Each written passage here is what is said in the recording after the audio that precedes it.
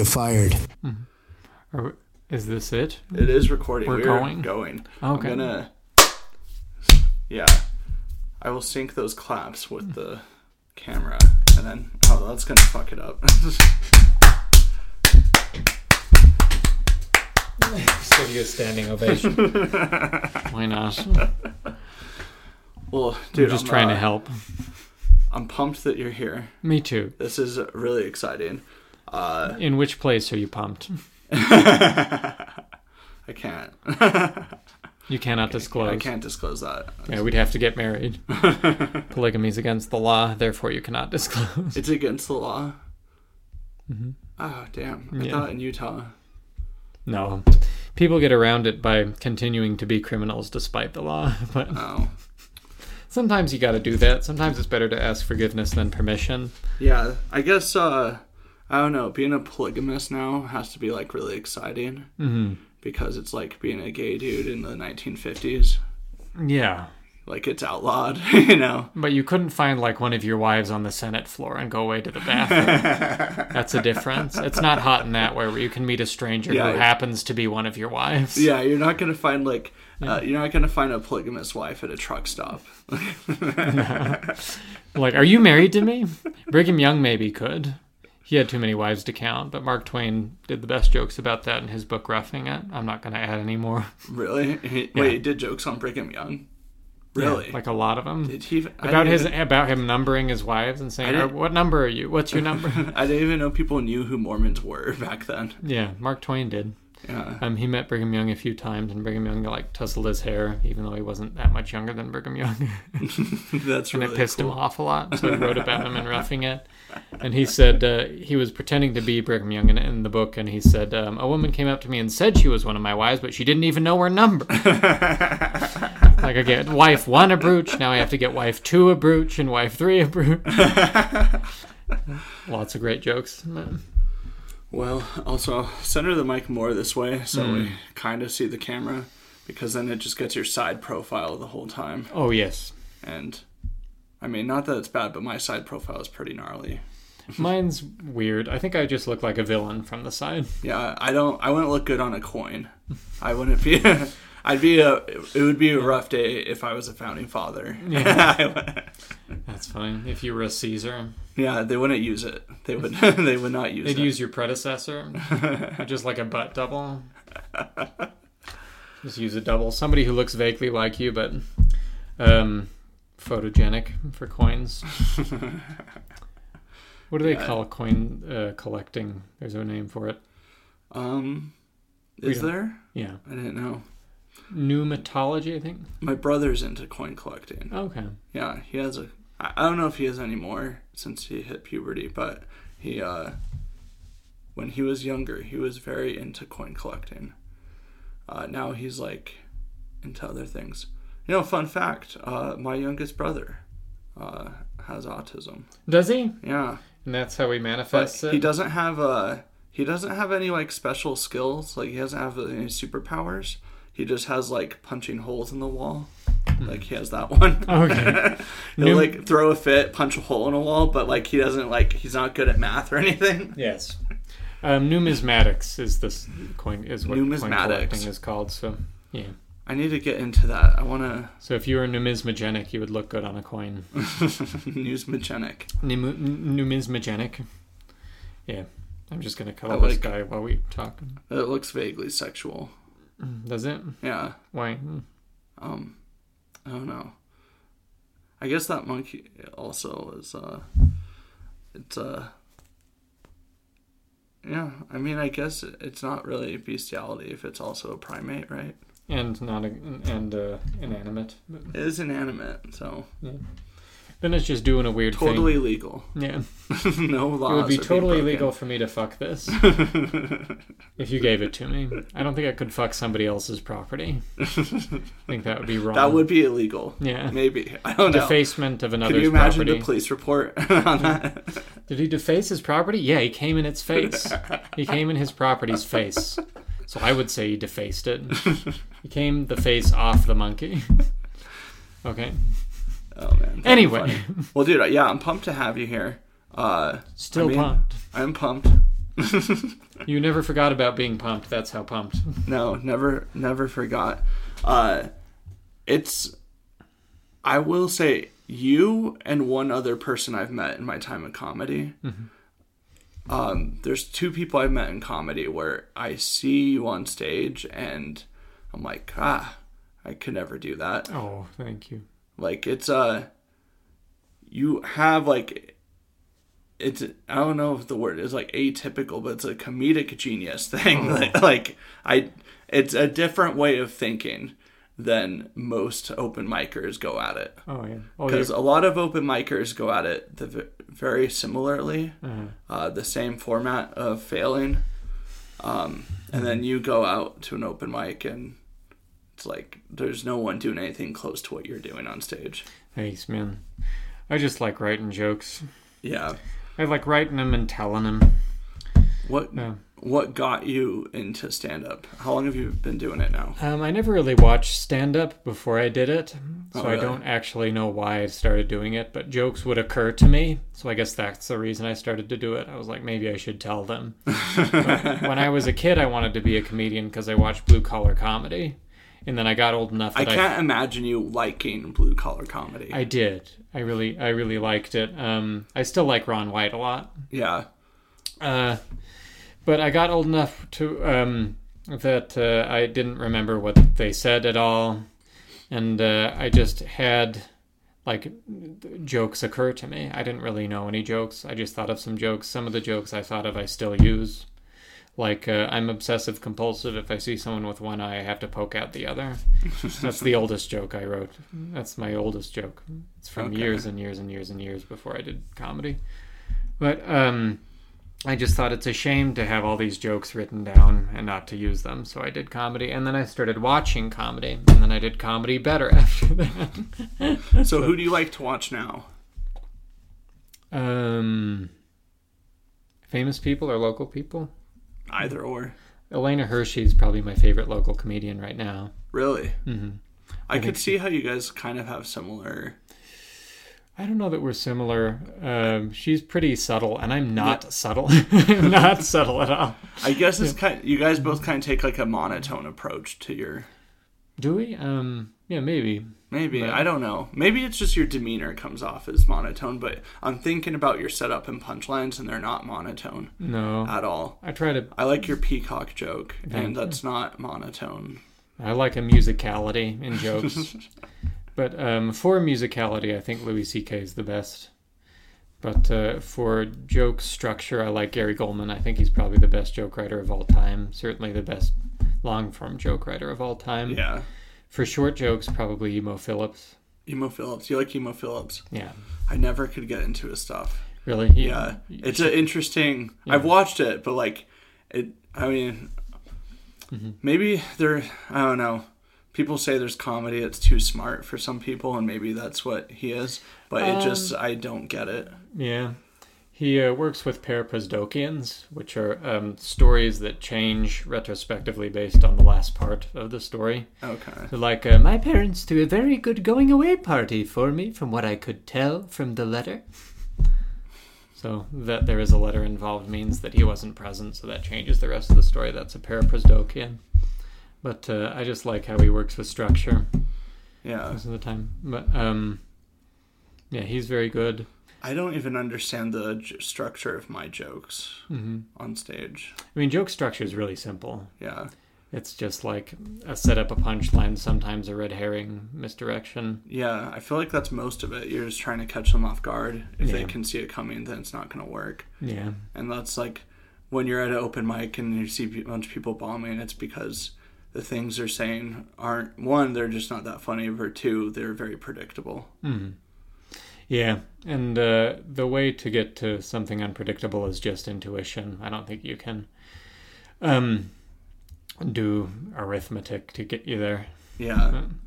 No, there's a comic who asked me advice about it, and who... doesn't. I'll just say this. Was it? Yeah. Okay. And I'm like, I don't know if I can help you. I don't know if...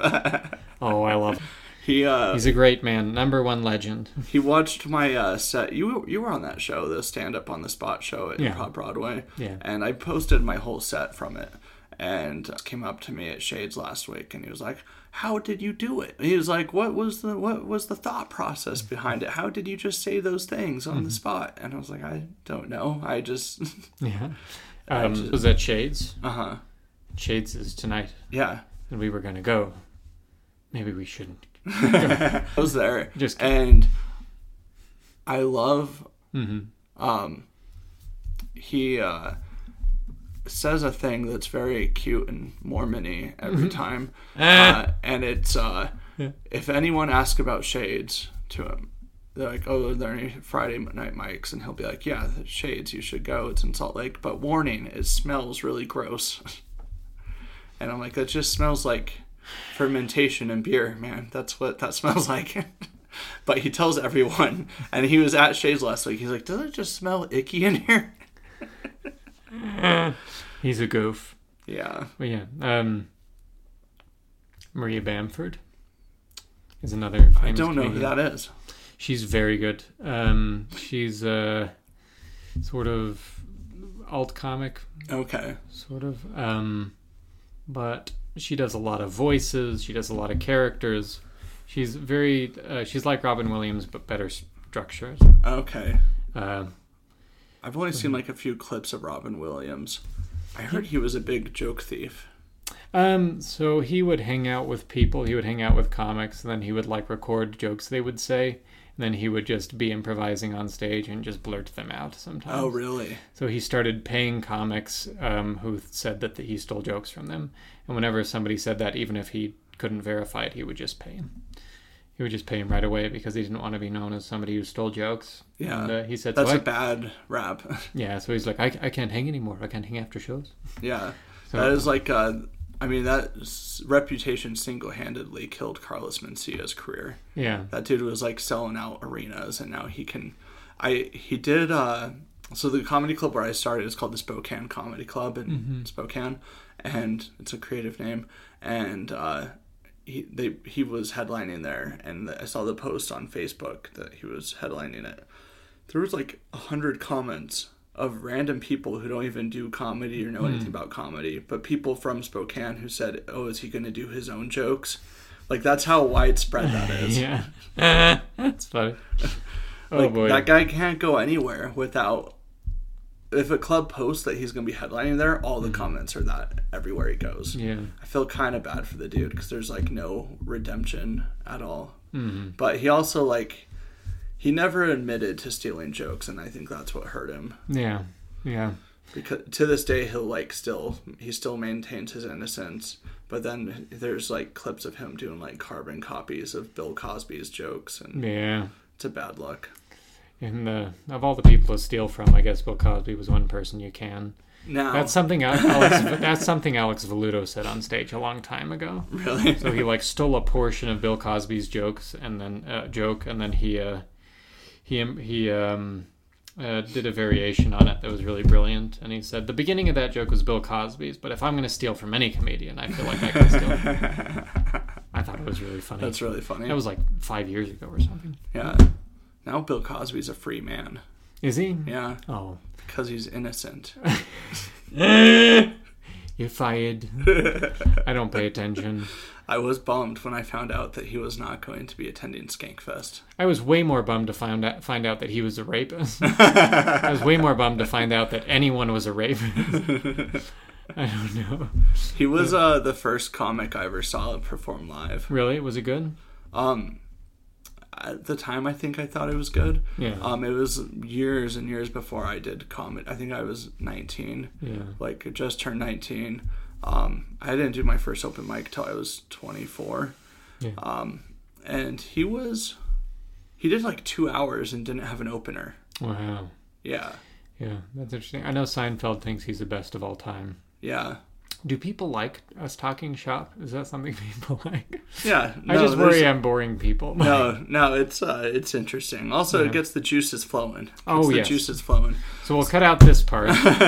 Seinfeld, that's fun. I watched a documentary about him banging teenagers. That was cool. Seinfeld versus Pharaoh or whatever. Was that It what was no. It was called What's the Deal with Jerry Seinfeld. Oh my god! No way. And he never said what's the deal. He never Did never he said never that. say that? No. Every impression of him, someone says that. Yeah. Was there a comic that ever said "What's the deal"? And Probably after Jerry, because people got that impression from him for some reason. It's Mandela effect. That's another guy who, like, because of his greatness. Because I never liked his stuff, like, coming up. Yeah, I never did. But then because, like, now that I've been doing comedy for almost 5 years, about 6 months ago, I dove into watching some of his stuff. And I'm still not a huge fan. But it was, I like him more than I did before than I watched it. I watched it and I was like, okay, I get it. Like, I understand it. But it's definitely not, like... something like if he was coming to Utah right now and sold out Vivint Arena or something, I don't think I would be excited to go see Jerry Seinfeld. I'd be so excited. I just can't afford tickets. Yeah, that's but I think his jokes are very Jewel-like. Yeah, and they all have a sort of worked quality to them. They all feel written. Yeah, which I appreciate in jokes. Yeah. But... That's with your jokes, you can definitely tell that there was a lot of thought put into them. Thank you. Some of them, the ones that I keep, I don't. Yeah. A lot of my jokes, and I think everyone has a different process. But yeah, mine's like I have an idea of a premise, but it's not like all the way thought out. And then I just go to an open mic and I try to write on stage and I like try to riff with it and I just kind of poop out the idea out of my mouth and it doesn't go great. And usually it will take me doing like the same premise if I really believe in it. I'll have to like bomb with it like 6 times before I figure out how it's funny. Yeah, it just seems to me that in Utah you get so little stage time that you can't afford to write on stage. Yeah. Like I feel like I can't afford to. If I'm doing 5 minutes Monday, 3 minutes Tuesday, 3 minutes Wednesday, 5 minutes Thursday, 5 minutes Friday. That's very accurate. Yeah. I need to get better at kind of coming up with final drafts, but I think I just naturally don't know what's funny. And so I like need the crowd to like kind of test the waters. Yeah. And a part of it's like, the jokes will evolve. Like, have you heard the joke that I've done about like my dog liking domestic violence? Yes.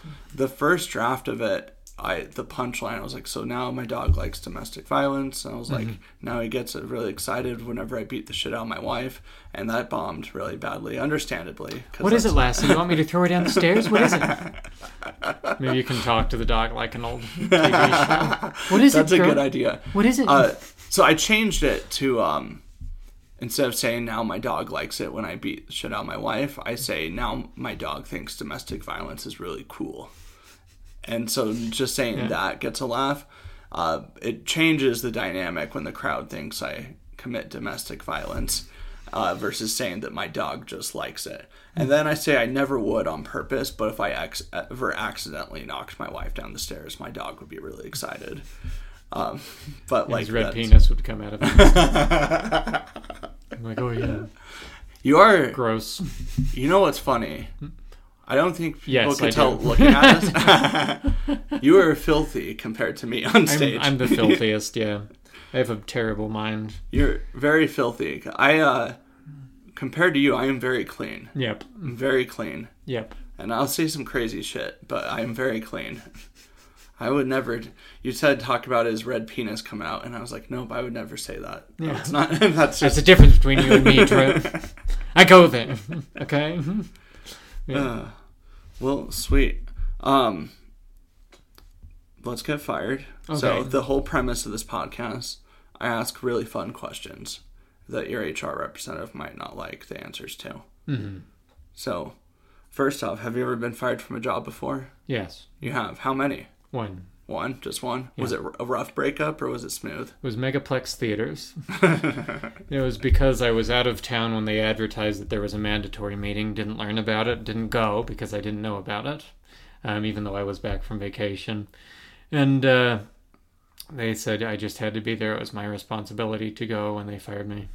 Jeez. So no like grace room at all? No. Dude, that's such bullshit. It wasn't a great job. In high school? Just, yeah, I was. Yeah. Yeah, dude. fuck those guys. I'm only going to Cinemark from now on just because of that. Yeah, I just think their theaters are really clean, so I go anyway. But yeah, they are very clean. I don't have a grudge or anything. I didn't like working there. Dude, I'll have a grudge on your behalf. One time I met somebody at the theater and I said, I'm glad Larry H. Miller's dead. Like to one of the concession people, and they did not know what to do.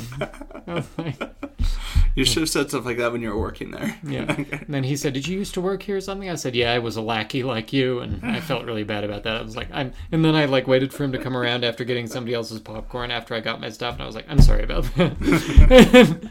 Yeah, I felt bad. But oh, man. Sometimes words just occur to me and I say them and then I have to think about it later. So you have been fired. Yes.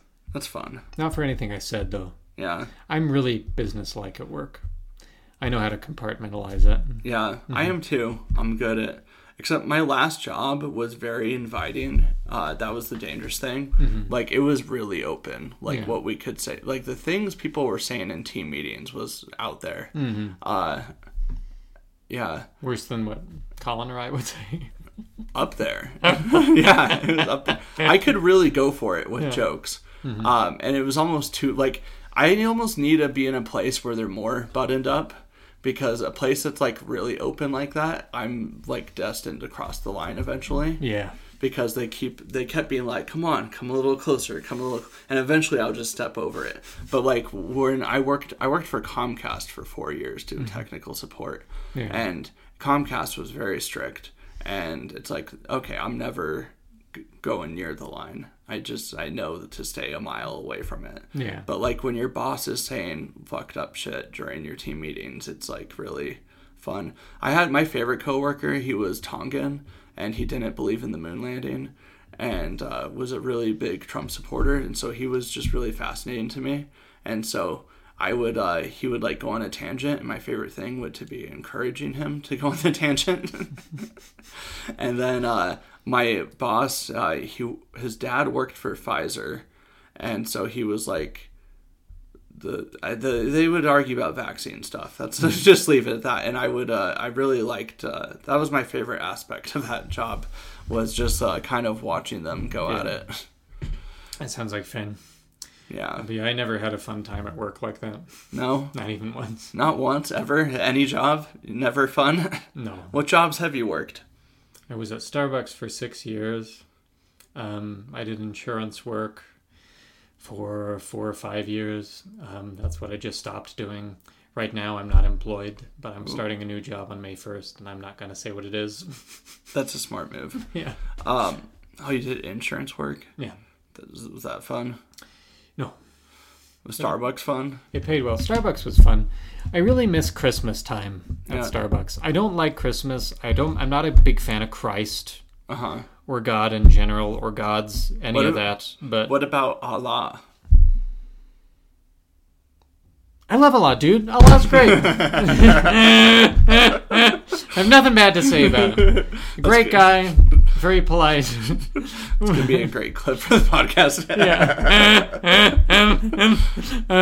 No, I love Allah. Great fella. Please do not bomb my house. If anybody is listening. I would never draw a depiction of Muhammad. I might. But I would just keep it in my drawer or something, and I'd open it up just when I need to be... You just put it in a safe. Yeah, I'd open it up when I need to be offended. I just go unlock it. I'd have keys with a lot of keys, like... And then I'd open it up and be like... And then shut it again. That's funny. So were you there when they changed the coffee cups to plain red from Christmas trees, and people were like, ah! Yeah. But Christmas time was just really fun at Starbucks. You got tons of tips. People were so happy. People dressed up. It was fun. It's not all bad. My wife worked at Starbucks. She liked it. That was my favorite job I ever had. Yeah. Yeah. Was that here in Utah? Yeah. Draper Starbucks. Sending Mormons to hell every day. Yep, Draper Starbucks. Sometimes when people were obviously Mormon, I liked telling them that our hot chocolate was caffeinated, because it was. I really enjoyed that. I can't believe... if you're trying to follow the word of wisdom, I don't know if you should get our hot chocolate, just to tell you, it's caffeinated, I'm sorry to say. So it does count as a hot drink. That is funny. Yeah. Because, I don't know, so, I grew up Mormon outside of Utah. And so people at school would be like, Mormons aren't allowed to drink caffeine. I'd be like, what? Because like all the Mormons drink caffeine outside of Utah. And then I said that's a made up thing. And then I moved here and I found out there's actual Mormons who believe that you can't drink caffeine. Yeah. I mean, the Word of Wisdom just says hot drinks. Yeah, I don't boil anything. Yeah. So people just take that to mean like tea with caffeine, coffee with caffeine, and such. But, yeah, that's So I enjoyed messing with their faith a little bit, just a little bit. I do have a bone to pick with the hot cocoa at Starbucks though, because they only offer dark chocolate. And yeah, but you can make it white chocolate. You can make it milk chocolate. You really? just add like half a pump of white chocolate in it. Really? And that balances out the bitterness? Yeah, it tastes just like milk chocolate. I'm still a child at heart. I can't do dark chocolate. It's the icky and bitter. I love dark chocolate. Really? I love fragrant soaps. I was complimenting your soap earlier. You were. That lavender mint soap. It smells so good. I love fragrant soaps. We have so much. A cabinet full of them. Oh yeah, I would love to smell some before I leave, as long as we can like throw your dog out the window first. But like, you did not like my dog at all. Autism makes me stressed when there are loud things. Dude, I am so sick of people. This is like real ADD, like switching back and forth. Yeah. But dude, I am so sick of people saying they have autism when they don't. Because then when I'm around you and I see my dog barking, I'm like, oh no, Max actually does. Yeah. But like, there's so many comics I see who go on stage who are just a little bit awkward, and they're like, I have autism. I know you don't. Yeah. Like, knock it off. I don't know. It's sad, but no, that lavender mint soap was delicious. I love fragrant soaps. Just to get back on topic, the topic of the podcast. My girlfriend went to Washington, and she came back and she brought me all these soaps. Really? Yeah, so I have like a brown paper bag with all these fragrant soaps inside, and I just love them. Ooh. Yeah. Dude. A little about me. This is the Soapcast. Yeah, Soapcast. It's a soap opera. I love soaps. Stupid. No, dude, I do like the new joke you're doing about how autistic people can't sniff out other autistic people because that one's bombing. It is bombing, but I like it. Thank you. So we should go as a team, like the mystery gang from Scooby-Doo, and I'll unmask all the fake autistic people, and then you should be like, how dare you? Yeah. I'm just dressed as a cardinal or something. And then I have that big crook, and I'm like, how dare you? There's lightning behind me. Yeah, we should. It sounds like fun. That'd be fun. That's a fun sketch idea. Yeah. Unmasking fake autistic people. I just really like the idea that if any of those autistic people are faking it, they're being really offensive. That's what I'm trying to say in there. That's what the punchline is. And I could have gone away with it if it weren't... and if it weren't for you neurotypicals. And I could have got away with it too if it weren't for you neurotypicals. Yeah. Silly. That'd be fun. So, what's the worst job you've ever worked? Teleperformance. Teleperformance. What is teleperformance? Is that just call center? And I worked for USAA.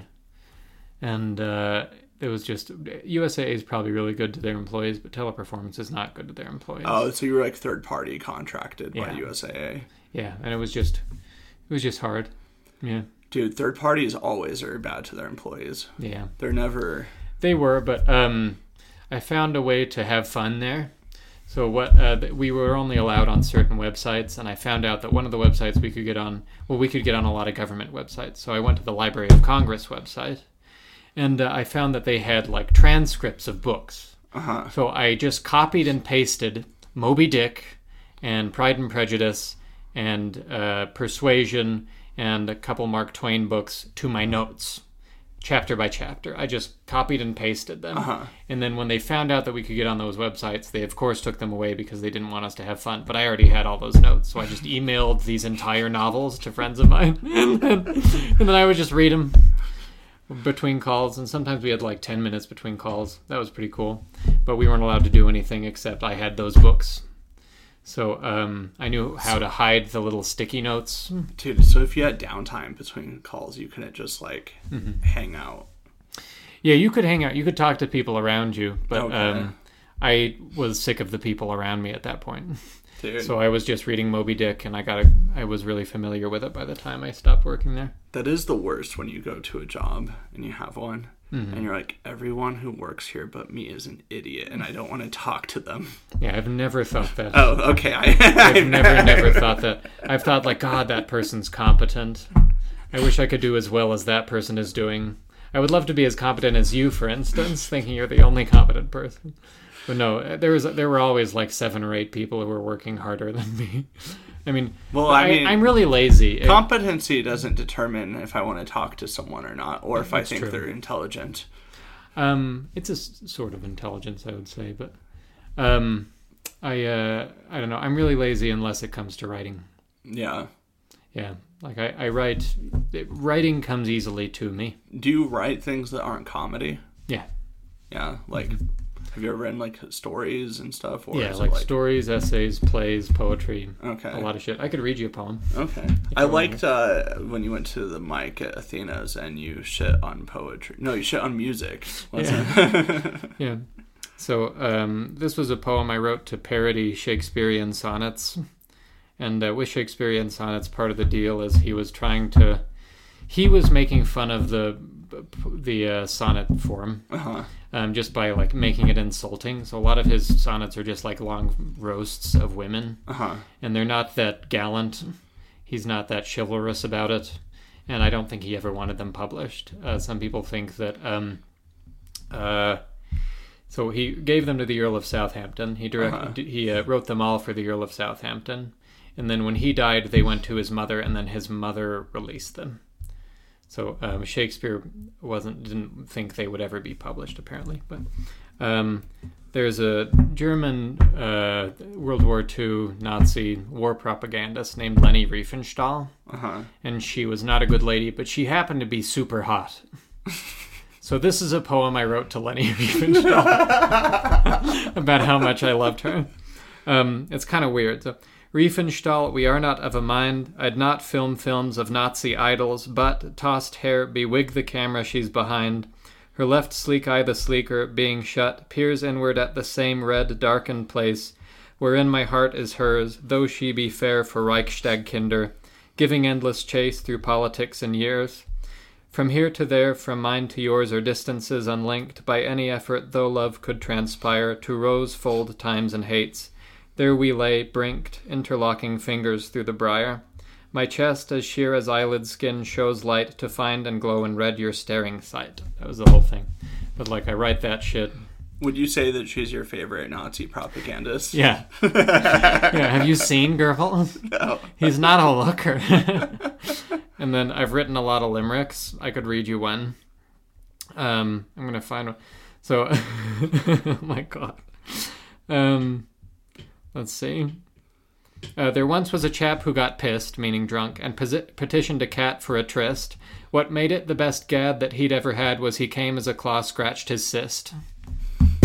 That's one. But yeah, I have like 40 limericks I wrote. That is a talent. I think that's probably one reason you have kind of excelled at comedy. Thank you, man.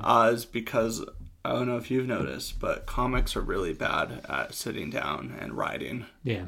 Yeah. Yeah, they are. That's one thing. We're really bad. Yeah, that's like the only thing I can do. That's a great thing to have. That is the great... Is sit down and write shit. That's the only way. You're also quick on your feet. Thank you, man. I remember one time we were at City Limits, and you were going back and forth, and you made a joke about having autism, and they said something back, and then you said, "You've made a high-functioning enemy tonight." So I had used that before. Oh. So the first time I said it, it was on the spot, and it was really cool, but I've used it a lot since then. That particular time was one of those times when I used it after I came out with it. Well, I'm a idiot, and I listened to... I'll tell you how much of an idiot I am. I listened to an audiobook about mastering stand-up comedy. Mm. But that was one thing they said, is to figure out what crowd work or quick-on-your-feet jokes work. Yeah. And then if the instance ever comes up, you have it just... Yeah. Locked and loaded, ready to go. Yeah, I totally And then you look like a genius because people think you came up with it on the spot like I did. And I was like, oh, shit. Yeah. And I was like, that was great. Yeah. But yeah, that was a fun day. So the first time I've come up with it was at the Stand Up for Improv or whatever show at Waikiki. And then there was this guy who was one of the comedians, and he just never really liked me. I only met him a few times, but he's been pretty rude to me each time. What's his name? I don't want to say. But like he and I were going back and forth. I was like doing crowd work with this improv comic who I think dabbled in stand up at one point. And he was just kind of rude, and so I was just coming down on him in a silly way. Yeah, I like it. I don't know. If you go to Chicago, you go to the IO and you see improvised Shakespeare, you will change your mind about improv. That's the most fun I ever had. Really? Yeah, I never liked comedy more than that day. Wow. I have never liked improv, and I have a lot of resentment towards the place I live, which is Utah County. Yeah. And Utah County might be the one place on earth where improv comedy is more popular than stand-up comedy. Yeah. And so when you're pursuing stand-up comedy and you live in the one place where people prefer improv... Where is that? Where do you mean? Oh, here. Here? Yeah. Really? I'd say people prefer improv here a lot more. People prefer improv in Chicago, too. You think so? Yeah. I know improv... Like all the big comedy clubs there are improv clubs. Yeah, I know it's a hub, like Second City and stuff like that. I didn't know it was more popular than stand-up. Maybe you're right. I could be wrong. But yeah. I know if you want to be a great improv comedian, Chicago is the place to go. Yeah, that's what I was basing that on. But you could be totally correct. But yeah, Utah is not the place to go. But I think people, especially in Utah County, like Mormon families, they really like silly jokes. Yeah. And they like goofiness and silliness. And clean improv shows are full of goofiness and silliness. Yeah, and I prefer clean improv. Yeah. I like dirty stand-up and clean improv. That makes sense. Yeah, because I think improv comedy inhabits this childlike space where sex isn't allowed. I think sex just like gets too crazy too fast in improv. I've never seen a dirty improv show. It gets pretty stupid pretty fast whenever somebody mentions sex. It gets like uncomfortable so quickly, and people like acting it out and shit. It's just not good. The best improv I ever saw was just like innocence at play, and I think stand-up comedy is for pushing boundaries in language. Yeah, I think they just serve different. That is purposes. the whole thing. You're really good at not crossing over. The line, I said this in my head without saying it out loud, but like comedy is like all about pushing the boundary and like seeing how far you can go without bursting the bubble. Yeah. Yeah, you're always going to cross over though if you decide to push it. I've crossed over a lot. Yeah. I feel like I do it. I don't know. I do it to a fault. But if I'm on like a show, I'm not usually it's open mics where I'm pushing that boundary because I'm just trying to see what I can do with the joke and where it can go. Yeah. But that's why I'm excited about Skankfest is there is it's uncapped. You can't really offend anyone. I can use all the jokes I could never use here. And I have many jokes I'm too afraid to say on stage, yeah. Really? Yeah, a lot. Give an example of one. Let's Get Fired is a safe place for those jokes. Will you cut it off? If you want me to turn cut it it on off? so they can just hear your reaction, I guess? Yeah. Would you edit this part out? I will edit this part out. Okay. You'll promise to edit out the joke? Yeah, okay. I will edit out the joke. Okay. And then you just like go beep when I tell you the joke. I'm going to have like... I'm probably just going to have like a gap. Like it's going to be like, will you edit this out? And then it's just going to cut to me laughing. Okay, I'm even going to do this so they can't see. They can't read my lips. So people make... That's one. That would do well at Skankfest. I think so. I'll tell you one more, okay? Okay. I'll tell you one more. Like we really did a number on Vietnamese people. Oh man. You have to cut out both. I will edit both of those out. Please edit both. But yeah. The second one's worse, I think. But. No, that's where I've gotten to the point where people make jokes here in Utah about, I haven't done like race jokes, but people make jokes about me being racist. Really? And I roll with the punches. Yeah. Like I had Clint and Karan here, and he's like, Karan was talking about how he's dirty and ashy. He was like, look, I'm dirty and ashy. And And Clint's like, I'm ashy too, look. And he like scratched him and he's like, look, that's ash. And he's like, yeah, but I'm brown so it shows up. And he's like, yeah, I'm dirty and ashy. And Clint's like, well, Drew already thought that. And like, I will just, I roll with the punches and laugh along. But I'm like, I don't touch race jokes, but for some reason I do give off a persona of someone. I don't think you do. That's really surprising to me. I never heard that either. Yeah. That's I don't know. I don't ever want to have contention. Contention makes me very uncomfortable. And we're all doing this like weird thing of going up on stage and trying to make strangers laugh, which I can include what I'm saying right here. And so,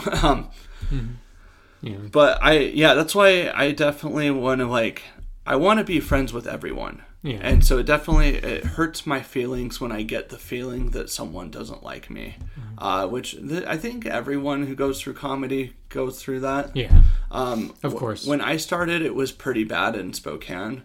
Like, the comics who'd been doing it for years, like, really did look down on the newer comedians. And so it was hard to kind of... I think the scene right now up in Spokane is a lot more, like, open and accepting of newer comedians. But when I started, it did not feel really warm and welcoming. Is this still being cut out? No. No. Yeah, I try to be nice to new people. I've made a point of that recently. Yeah. Well, the thing is, new people are terrified. Like, going on stage for the first time is a terrifying experience for some people. Especially if you haven't had, like, a lot of experiences in your life where you got to do, like, public speaking or things like that. Yeah. And I've seen it. I'm not going to, like, name names here because this is included in the episode. But, like, I have seen, like, new guys, like, tremble at wise guys. And then the MC makes fun of them. And I'm like, oh, dude, that makes like, me sad. You've been doing stand-up for 6 years, and you're gonna make fun of this guy? Like, I remember how that was too. I don't know. I would get like white hot fear in my stomach. Yeah. Before I went up every time. So there's a new guy who came around to one of the mics recently, and I just said like, "Are you doing okay?" Because he was like shaking. Yeah. And he was like, yeah, I'm doing fine. I just have a lot of energy. I was like, okay, cool. Like, he was totally confident. He was just 2 minutes later, that guy shoots everyone in the club. Yeah. No, he was just, he was just, like, pumped. Yeah. He wasn't nervous at all. Okay. Which I thought was really cool. He was pumped to kill everyone. That was David Hone. That's his name. All right, well, he's a great young man. Whenever he's on stage, he uses a lot of props. Yeah. And whenever people have props, I tend to tune out. And I feel bad. No, I also do that. That doesn't mean they're not bad. I mean, I guess Carrot Top was a big deal for years. And he was funny. He's got some funny jokes. So does Gallagher. Yeah. Like when he had that tiny table he put on somebody's head for the person behind them. I haven't seen that. That's really funny. I thought that was goofy. It was cheeky. But I have one prop joke. Really? That I've always thought of doing and have never done. What is it? I can't say it. You can't say it? It'll be a surprise. Okay, I'm excited. But it uses three like antique props I just happen to have around my house. 3 like antique things. And I would have to have all 3 of them on my person, and a couple of them are really big. So, and it would be one joke involving all 3 things. So I'm pretty excited to try it, but I've never really done a prop joke. So yeah, I don't think I could ever pull one off. Yeah. I mean, I could. I'm selling myself short, but I don't like props. I'm a weird thing because it's like I do get like this like aggressive energy towards improv comedy and prop comedy. I'm like, they're not real comedy. That makes me sad. I mean, there's something to learn from each of those. Yeah. You know? A lot of comedians feel like that. A lot of stand-ups. I'm very aware of how not open-minded I am with that. And some comedians think you just should never do comedy in shorts. Yeah. And then Big J just did a whole special in shorts. Yeah. Did you watch it? It's fine. Yeah. It's a good special. It's fine. It's a good stand-up special. I did stand-up in shorts all the time when I started. Yeah. And I opened for this dude. He has a dry bar special now. Phil Kopczynski. He's a Spokane comedian. But I opened for him, and he said, no shorts ever again.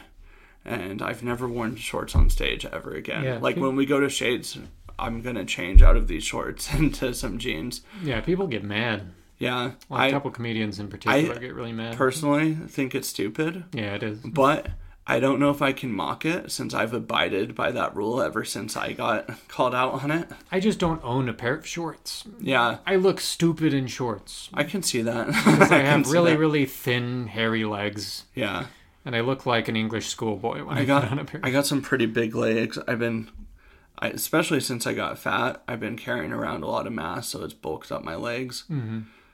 I would say since I got fat, because I've only been a fat guy for 4 years, so I'm still new at being fat. Yeah.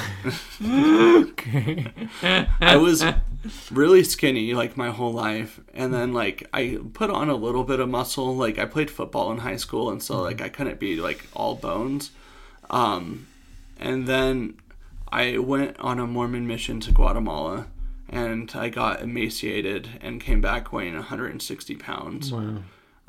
Which for my frame, that's like really skinny. And then I went from being that skinny to get really jacked, and I got really like big. And then if you go from like very muscular and you just quit working out like cold turkey and eat a lot of Taco Bell, you just put on fat everywhere where you had muscle. That's funny. And I did that. When me and my wife met, we both stopped working out at the exact same time and then just ate Taco Bell nonstop for 4 years. It must have been fun, though. It was fun.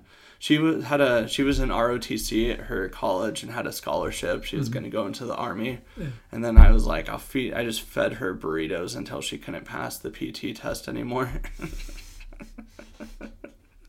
That's funny. Also, I did not want to be a military dependent. Yeah.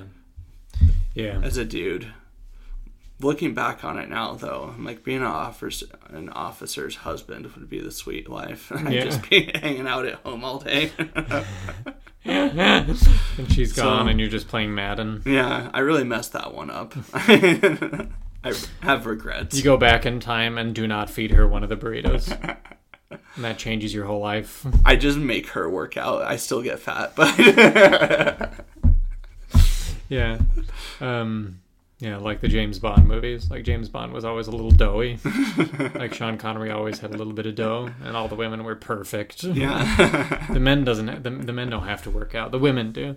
That's a good standard that we used to have. I know.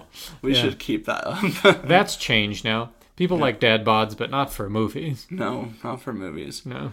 And I think women who say they like dad bods are liars. Really? Yeah. It's like people who like women who say they like a sense of humor. Like, women are sexual beings just like us. They like a hot bod. They don't care if you're funny. They don't care. No. Yeah, no, they don't. Well, because I think I'm funny. Yeah. And my wife doesn't like it. She likes me, but she wishes we could watch Crazy Rich Asians without me asking if everyone's related. You scoundrel. You rascal. You motherfucker. God damn. So, is that a good movie? It was actually really good. I thought it would be. And my wife's going to know I actually mean it because I just said it on the podcast. Mm-hmm. But yesterday when we watched it, she kept being like, I know you hate this. Stop making fun of it.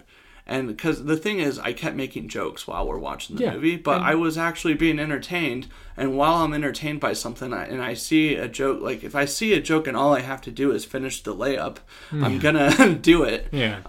And so I did, but yeah, there was at one point I turned to my wife and I was like, the lip dubs in this movie is incredible. That's funny. That's really funny. I'd like to see that. I loved Everything Everywhere All at Once. Yeah. And I think somebody, like one of the actors, is in Crazy Rich Asians. Maybe. She is. No, yeah, she is. Michelle Yeoh. Okay. She's in Crazy Rich Asians, and I thought she was great. Movies like that are movies I never would have seen if I never met my wife. Yeah. And that's what I appreciate about being married, is it definitely has opened up another perspective. Like, I grew up liking sports and only watching sports. Like, when I'm at home, all I do is just turn on ESPN or watch sports. Or you're a man's man. No, and that sounds so gay. That sounds so gay saying that, but it does. You're a man who belongs to men. Ooh. Whatever. Yeah, I know. And if you think about it, I did football and then I did wrestling in middle school. I touched a lot of men. Have you seen Out of Africa? Out of Africa? Yeah. No. You should show your wife that movie. It's a really romantic movie. Okay.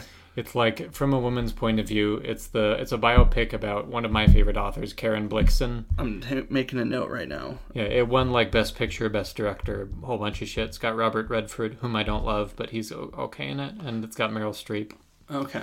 But it's a great movie. I don't know, whenever I watch Lawrence of Arabia, because there are no women in speaking roles in that movie, it's like 4 hours long and there's not one woman in a speaking role, I always turn on Out of Africa. It feels like the antidote to that movie, even though both are racist. Out of Africa has like a subtle racism to it, which you just have to go, all right. Dude, that sounds like great jokes now when I watch it. Yeah. So your wife will like it. You can make racist jokes. That sounds like a good date night. Yeah. Yeah. But no, it's just a very romantic film. Yeah. And it makes me feel feelings whenever I watch it. I'm like, go with him. Like that kind of thing. Yeah, that's the thing. It's like, I gotta I don't know. You know, a movie did almost make me cry a few months ago. The first time ever in my life. And we saw Marley and Me. Okay. And we were holding our dog while watching it, and I just looked at him, and I almost had a tear, but I was like, "Do not!" And a tear almost came out, but then I just sucked it back up. Yeah, that's a cartoon trick. I think they do it in I forget the cartoon, but a character will be like, "No, it's from Cloudy with a Chance of Meatballs," I think. Oh. Like his dad, the mustache guy. I love that movie. Okay, I've never seen it. You should watch Out of Africa. You should watch Cloudy with a Chance of Meatballs 1 and 2. You're not doing your civic duty. Have you seen Lawrence of Arabia? No. What the fuck? You need to watch that also. I don't know what these are. Lawrence of Arabia might be the best movie ever made. It might be. That's the one that made Spielberg start making movies. It's a very long movie, but it's really entertaining. It doesn't feel long. You said no women speak in it. Yeah, so that's one. Great. That's one benefit. You sold me. They don't let bitches speak. Yeah. I think David Lean's greatest technical achievement as a director was not letting women speak at all during a 4-hour epic. And that's what I think. No. But it's a great movie. It's just that women didn't have a prominent place in that story, and it's based on a true story. Yeah. So it's unfortunate. And they have Alec Guinness, who's a very white man, as an Arab in that movie. So it's hard to recommend to some people now. Which I'm sure there were some great actors from... Yeah, I think you can always recommend those kind of movies to a comic, though. Yeah. I think comics still... They get it, but it's just a different still time. Appreciate how funny blackface is from... Yeah, it was a different time. Yeah, that was just gotta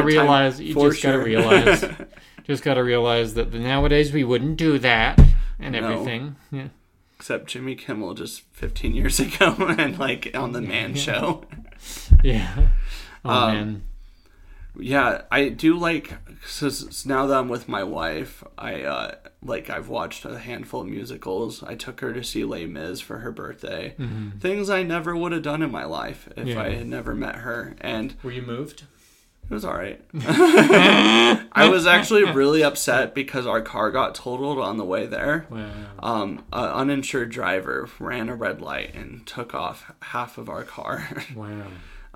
And so it just totaled our car, and the cops gave us a ride to the Opera House.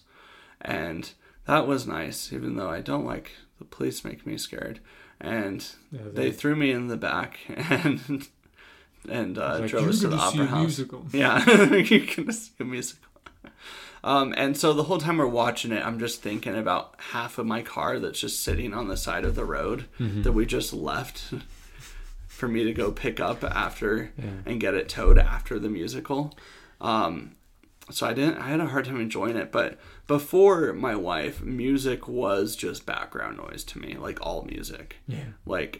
If I didn't listen to lyrics, and so I'd be it just sounds cool. That's why I'd play something. Do you like classical at all? I don't usually listen to classical. You don't usually? I'll send you some things. Okay. I will listen to it. I'm a lot more open-minded than I used to be. I love opera. And I love ballet. I will go and see a ballet. I Really? love Nutcracker. Really? I love it. I only saw it once, but I think about it every day. Dude, all right, I can't air this episode. My wife will be like, there's other men who do that. Now, I'll break up with like, my why am girlfriend, you divorce your wife. We'll do this. Let's do this. My girlfriend just likes beer and shit. Your girlfriend's just a bro. Yeah, pretty much. She's like, shut up, Max. We're gonna watch the game. She's way cool. She doesn't care about romance in movies or nothing. She likes sports. I Like, don't think she likes sports. She plays kickball. really? Yeah. That's pretty cool. Yeah, and she just drinks a lot of beer. But and then she got so excited about Shades tonight. She was like, I already have my beer picked out. I'm like, oh God. Do you drink beer? No. Do you drink at all? No. Is it because of your... I don't know if you want to talk about it. Well, I'm bipolar. Oh, okay. And it's not good for me. Okay. Yeah. Yeah. I've never had alcohol. It's fun. Yeah? It's nice. But, yeah. It sounds nice. Well, I blacked out one time. Yeah. And then I never drank again. When my wife and I first started dating, she would go pretty wild. And I would, just hang out with her sober with all of her friends, and they're all drunk, and that's not fun. You don't want to... Because you're on a different vibe as everyone else in the room when you're sober. And then... then just holding her hair while she's throwing up the next day, that's not fun. Yeah. And then... But you get to smell her hair. I bet she uses good perfume. You get to be all creepy about it. You're like, yes, keep puking, yes. No? Is that not how it goes? Sorry. So what's the worst thing you've ever done while on the clock at a job? Again, I'm pretty businesslike. This might not be a fun part of the podcast because I'm really good at working and keeping. You're really good at keeping a craziness job. Out of work. Yeah. When I was at Megaplex, I did whack off in the bathroom. That is the number one twice. response on this podcast. Yeah. That is the number one response. Yeah, I wouldn't do that nowadays, but yeah. Was a crazy kid. Have you? So I was just in high school. You've never stolen company property? No. No? No. Not even a staple? No. Okay. No, I'm a virtuous young boy. Very virtuous. Yeah. All without... I said my boss was a bitch once to people in the break room, and then they told on me, and then they couldn't verify the story because I just denied it, and then I never got in trouble. That was at Megaplex too. Really? Yeah. So that was bad, I guess, but... Here's a fun question that I know that you would like. Mm-hmm.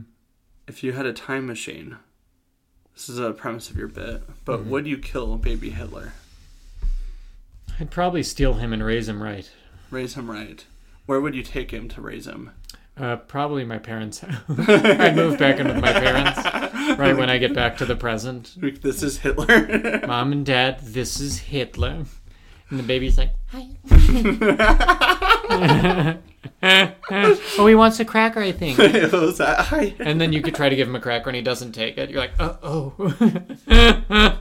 Yeah. No, I would just try to raise him right. I'd put on Mozart and Prokofiev and all these classical music composers, and then you just teach him how to paint. I'd rock him to sleep, and then I'd do the cry it out thing just enough. And then I would, hire someone to breastfeed him for long enough and stuff. Actually, they've found that babies that breastfeed longer are more effective as adults. Really? Isn't that weird? I think I heard about that. Yeah, I've heard that. It's odd. I was breastfed, so... Me too.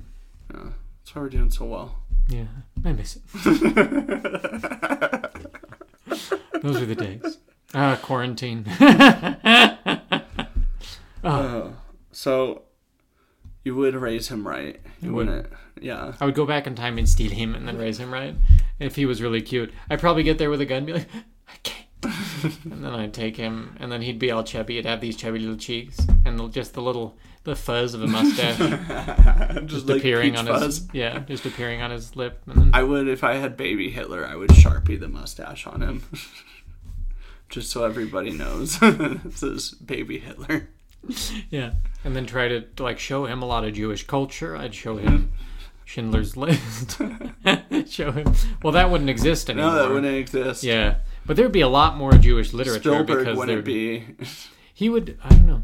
There would be so much more Jewish culture out there. Yeah. There would be so many more great Jewish novels because there would be a lot more Jews. They wouldn't have died. That would be an amazing world to live in. So I could use all that and then show him all this Jewish culture and he'd be fine. Yeah. And I think you can educate kids out of that shit. Or not what educate if the them Jews into it. were trying to secretly kill us all and we go to the future and you're like, Hitler was right? Oh my god. Oh my god. Then I don't know, Drew. I don't know what to say, Drew. Then that happened, I guess. Just every country is just a different version of J.P. Morgan. JP Morgan Chase. Is that even a company run by Jews? I don't know. I don't think it is. No, Morgan's it's not a definitely Jewish not. name. They're Neither not. is Chase. But I don't know. I'm grasping at straws here to make the joke work. Yeah, the Rothschild conglomerate or whatever anti-Semitic people go on about when they go on about that kind of thing. No, I have family members who are Jewish. Yeah. My uncle's Jewish. So, I don't know. I like reading about different cultures. Yeah. I love different cultures. You know Clayton. Yeah. His grandma survived the Holocaust. Wow. Yeah.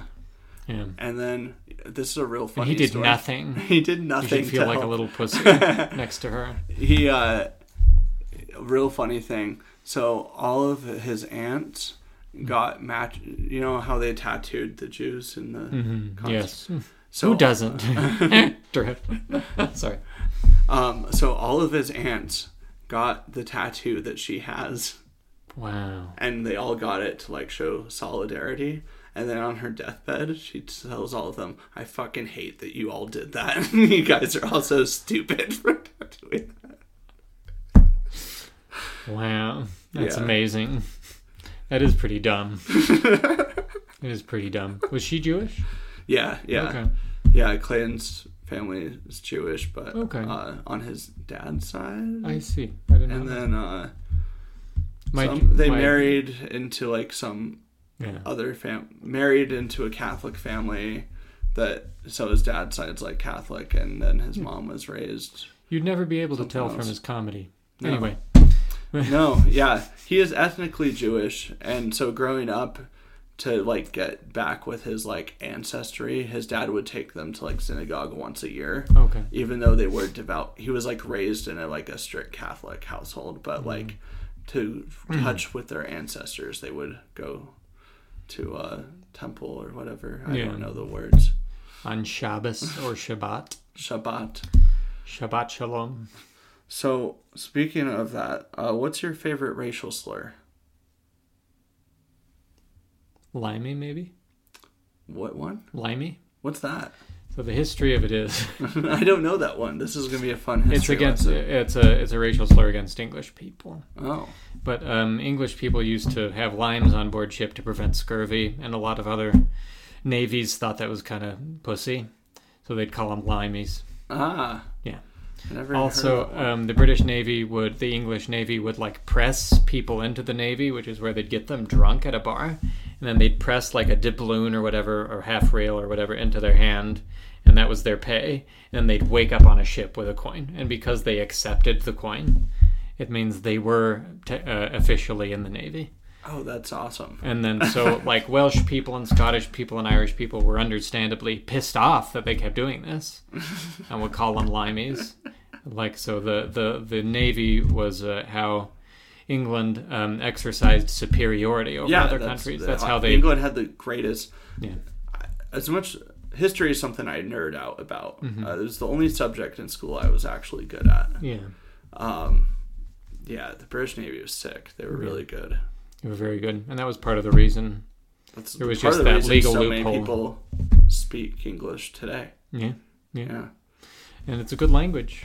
It is. It's a very great language. It's very versatile. There are just more words in our language than I think any other. Yeah, I mean, I'm fluent in Spanish, but like I'll read books in English and books in Spanish, and books in Spanish are usually a few pages longer. Yeah, because you have to to say the same thing, you have to use like more words. Yeah, So English is a very versatile language. It is. And you can kind of get to the point a lot quicker. Mm-hmm. Yeah, it's good for business, literature, comedy, all the things. It's like the language of comedy now. Yeah. If you do comedy in a different language, you're not on the scene. Yeah. No, you're not on the world scene. I do enjoy it. I listen to Spanish comedians sometimes. Mm. There's a big one. He sells arenas in Mexico, Franco Escamilla. Yeah. He's really good. And he's good. His jokes are so good that you can watch it subtitled and laugh. Wow. Like, because I watched them with my wife who doesn't speak Spanish, and she was laughing like the whole time. Wow. So he's a really good joke writer. Okay. And he has a few Netflix specials. What's his name? Franco Escamilla. Franco Escamilla. Yeah. Mein Name, or whatever.